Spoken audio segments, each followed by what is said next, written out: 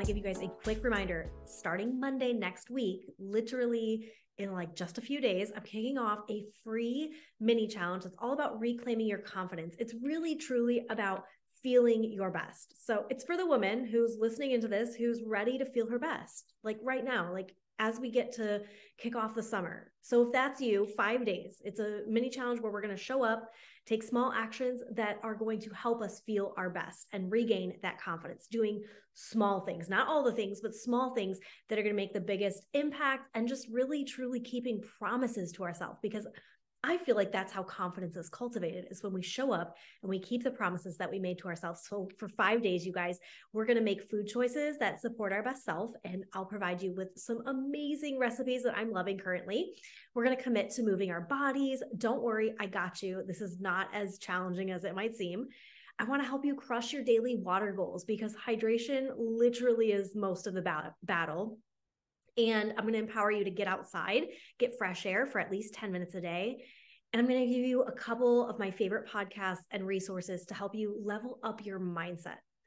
And really, truly, the best part, the secret sauce, is going to be that you are with a community of like-minded women who are supporting you on your journey. So imagine how good you're going to feel as we kick off a fresh summer season if for just 5 days we make some choices that help us feel our best from the inside out. So if you are in, make sure that you check out the link below, because that is going to be exactly where all of this is happening in my free Facebook community. And I can't wait to welcome you in, friends. So like 2 weeks ago on Midweek Motivation, we talked about, when we feel stuck, navigating those stuck seasons, right?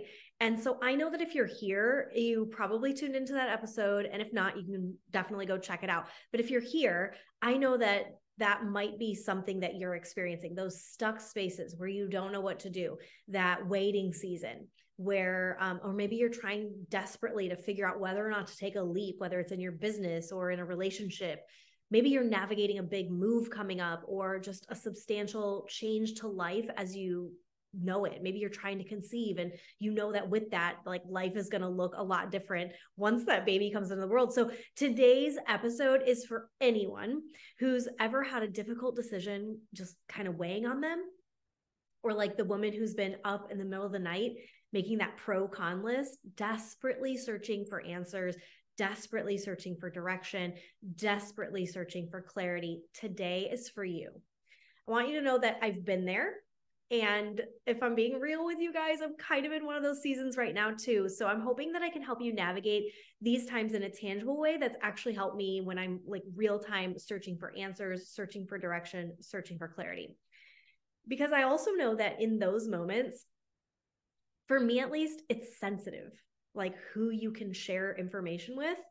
Not because like you don't trust people, but simply because like you can't share certain information until like other things kind of like fall into place, right? And so you feel like you're just having these daily desperate searching for answer, direction, clarity conversations like with yourself sometimes. And it can feel really freaking lonely. So I've been there, and those seasons are tough. And so today, because this is a space where we get to like do life together, let's walk through it. So I want to take you guys back a little bit before our transition to Dallas, which is where Charlie, my husband, and I currently live with our 2 wiener dogs, Grace, who is currently sleeping in her dog bed. Fingers crossed she stays asleep while I'm recording. And Frankie, who is in my lap, who hopefully will not push me out of my chair while I'm recording. But we currently live in Dallas, the 3 of us, the 4 of us, I guess I should include myself. And before this transition to come here, we came into one of those, what do we do? Like which road, which fork in the road do we take seasons? I'll take you back a little. So at that time, my husband was the executive director of a performing arts nonprofit, and life was good. Life was good. We were living in California. We lived in a gorgeous area where you could like be to the beach in one direction. You could go to wine country in another direction. You could be like city life in another direction. You could go see snow if you wanted to go another direction. My brother lives in LA, so we could go down and like visit the Disney Hollywood area. And that was always fun. We had a tight friend group while we were there, a church we loved, community that had our back. He was doing meaningful work, and he was excellent at it. And I was on the rise in my personal business, and life really just felt good. It felt good. And I'll never forget. It's always like a random day, but it was this random Monday. I'm pretty sure it was a President's Day. I don't know, but it was definitely one of those like random days of the week. And he got a call with a job offer. And it would be something that would ultimately move us away from all the things that were good. And I have to be honest, for a long time, when we knew we were navigating this decision, we felt stuck. So like on one hand, life was really good. So why change? Like I said, it was good there. But on the other hand, we could see where like life could improve. For starters, we were living in the Bay Area. And if you're familiar, it is one of the most expensive areas to live in. And owning a home was just like not in our cards at the time at all. So at the time we were renting a house, and it was, I think, like a little over $3,000 a month. And as much as we loved that house, it wasn't ours. But also the house, like it was not the dream home. It didn't have a dishwasher. It didn't have a garage that we were allowed to use. We didn't have AC in the house. Y'all, it gets hot in California. We didn't have any AC.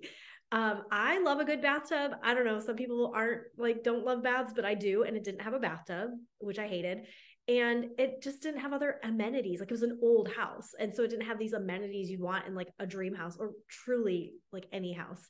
And one of the big things was it didn't have space for us if we wanted to expand our family. And so when we looked ahead at moving to Texas, we realized that the move would open up doors for us. But it would also come with like losing some things that we really loved. So we were torn. Life looked good, but maybe this was like that life raft that was coming to save us, and we were moving to better. Maybe more towards from a good life to like an excellent or exceptional life. And I really think like if you and I were sitting down, like having coffee, having wine, sitting together, I think that's the first place I'd go if I were in your shoes and you were coming to me and you're like, man, I am navigating this really tough decision. This is good. This might be better, but I don't know. And the first thing I would ask you is, what would life look like in 10 years if you stay? We asked ourselves that question.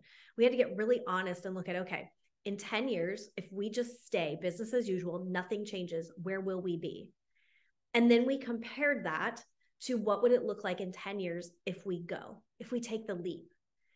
And like I said, this is an ongoing question. We keep asking each other over and over again and just checking in. It wasn't like a one and done thing. And yes, it did keep me up at night with like the pro con list that I kind of talked about earlier in the episode, but it helped also to lead our hearts even when it felt scary. It helped us guide our steps. But an even more powerful question that I got from this season that has taken me into this next season and has been with me through Texas are 5 words that I'd check in with daily. And not even daily, honestly, moment by moment at times in the season, so that we didn't get just simply stuck in the waiting. Because I know how easy that can happen when you're in a season where you're trying to decide whether you should leap or stay or move or go or whatever it is. A lot of times we get so caught up in waiting that we get paralyzed and we stop really living. And so it was a string of words that when we asked ourselves, it helped us find ways to live even when we felt stuck between like these two worlds. And here's the question. We asked, what's the next best thing? It's 5 words. What's the next best thing? But those 5 words help me navigate tough decisions. And if you're listening today and you're not really in a waiting, stuck, like big decision-making season, I also know that without a doubt, that question can be transformative for you as well. What's the next best thing? So like, let's make it even smaller than a tough decision. When your alarm clock doesn't go off and you hit snooze 7 times, what's the next best thing? When you feel sick from how much you ate or drank the night before, what's the next best thing you can do for yourself? When you snapped at your spouse on his way out the door, what's the next best thing you can do? When you fell off the wagon of moving your body, what is the next best thing? And this question helps guide me in the short term so that I can make better decisions without beating myself up for what happened before that moment, right? Because I can get into the headspace where like my alarm didn't go off and I hit snooze, or my alarm did go off and I hit snooze 7 times. And now I'm going to beat myself up about it. Or I could say, what's the next best thing I can do? Okay, tonight, I'm going to get a good night's rest. I'm going to set out my clothes and I'm going to have a game plan for the morning. That's the next best thing I could do. Or like I could beat myself up about like, man, I snapped at my spouse. Like I didn't want to have that kind of attitude first thing in the morning and he's out the door and that's it. Or I could, instead of beating myself up, I could text him. What's the next best thing? Shoot him a message, apologize, make it right. What's the next best thing when you fall off the wagon of moving your body? Man, you could sit here and just beat yourself up. Or next best thing, you could decide, you know what? I didn't work out this morning because I hit snooze 7 times, right? And I snapped at my spouse on the way out the door and I'm just having a really freaking bad day. Or you could say, and on my lunch break, I'm going to go take a walk outside. I'm going to get some fresh air, going to move my body on my lunch break. Like you can literally make the next best choice. You don't have to wait for a new year. You don't have to wait for a Monday. You don't have to wait for permission. You can literally make the next choice you make the next best choice. Because those short-term decisions, you guys, they determine your long-term life. And I personally feel like if I can just string together more and more short-term wins, I'm building a life that I'm really freaking proud of. One that honors my best self, not my perfect self, because that doesn't exist, but my best self, the one that's human, that falls down and also gets back up. Because I'm not always going to get this right. That's the beauty of this question. It's the bounce back for me. It's how you get back up from your humanity, from your imperfection. And I think, you guys, that counts more than anything else. So even if you're navigating a really short-term decision, what's the next best thing? But even if you're navigating a really long-term decision that's big and scary and comes with a lot of weight to it, asking yourself, what's the next best thing in this moment? It's going to connect you closer to that answer rather than just waiting and stressing and worrying. Because I think it's the mights and maybes that keep us up at night. Maybe I should start that dream business of mine. Maybe I should leave this toxic environment. Maybe I should stay home with my kids while they're still young. Maybe I should take better care of myself before I get sick. Maybe, like, you fill in the blank. We all have those. And we all handle decision-making in different ways. But regardless of how you navigate that process, I personally think unmade decisions hold power. It's like, for me, a grip that almost feels suffocating in every part of my day. It's something like where I just get in this like nonstop loop. I can't stop thinking about it. And so when I can take like some power over the mights and the maybes, and I can just say, what's the next best thing? That gives me my power back. And you guys, the tough decisions you're navigating, or even the decisions that are making you feel guilty about your choices, keep in mind that that's on top of like 35,000 decisions, it's estimated, that we make daily. There's going to be tough decisions, and there's simply just decisions you make. And we have a lot of decisions on the day-to-day that we're not even thinking about. So whether you're navigating like the big stuff, like the cross-country move, a diagnosis, a new season of motherhood, or you're simply just deciding like, what's the best thing I should eat for lunch today? I feel like when you narrow it down, when you get narrow and you say, what's the next best thing for me to do? It's so powerful. It helps you get out of like the big picture that for me gets really paralyzing at times. And it helps you get away from like those what ifs, the maybes, the mights, and it helps you come back to yourself to break down like what matters most in this moment, and then string those next best choices together with the trust that the next choice is going to lead you closer to the next best choice. Like every choice I take in that direction, I have trust that it's leading me somewhere, even if I can't see it yet, even if I don't know how it's all going to pan out. And honestly, more often than not, it pans out and plays out better for me than I was actually like imagining in the first place. So I don't know who this is for today, but I know that I'm in a season right now where we're like all over again, navigating tough decisions. Those ones where it's like, this is good, but this might be better. And I promise you that in real time, I'm using these questions. I'm using the question of, you know, what will life look like in 10 years if I stay in this spot? If we just do business as usual? What will 10 years look like from now if we leap, if we go for it? And that's really helping us to guide it. But then in like real time on a day-to-day basis, we're just asking ourselves, what's the next best thing? And then trusting that as we string those together is going to lead us closer and closer to what that tough decision is ultimately going to look like for us. So I pray that they give you peace and ownership the way that it gives me peace and ownership. I get peace about it because I'm not so stressed out on like how it's all going to pan out, but it also gives me ownership of how I show up right now in this moment. And like real-time example, yesterday, the day was wide open and we were trying to decide what to do. And knowing right now what's potentially ahead of us in this season, we decided that we wanted to enjoy our home and our pool. And for us, that was the next best choice. We didn't want to worry. We didn't want to stress over the choices. We didn't want to try to like force clarity or grip tightly to controlling something.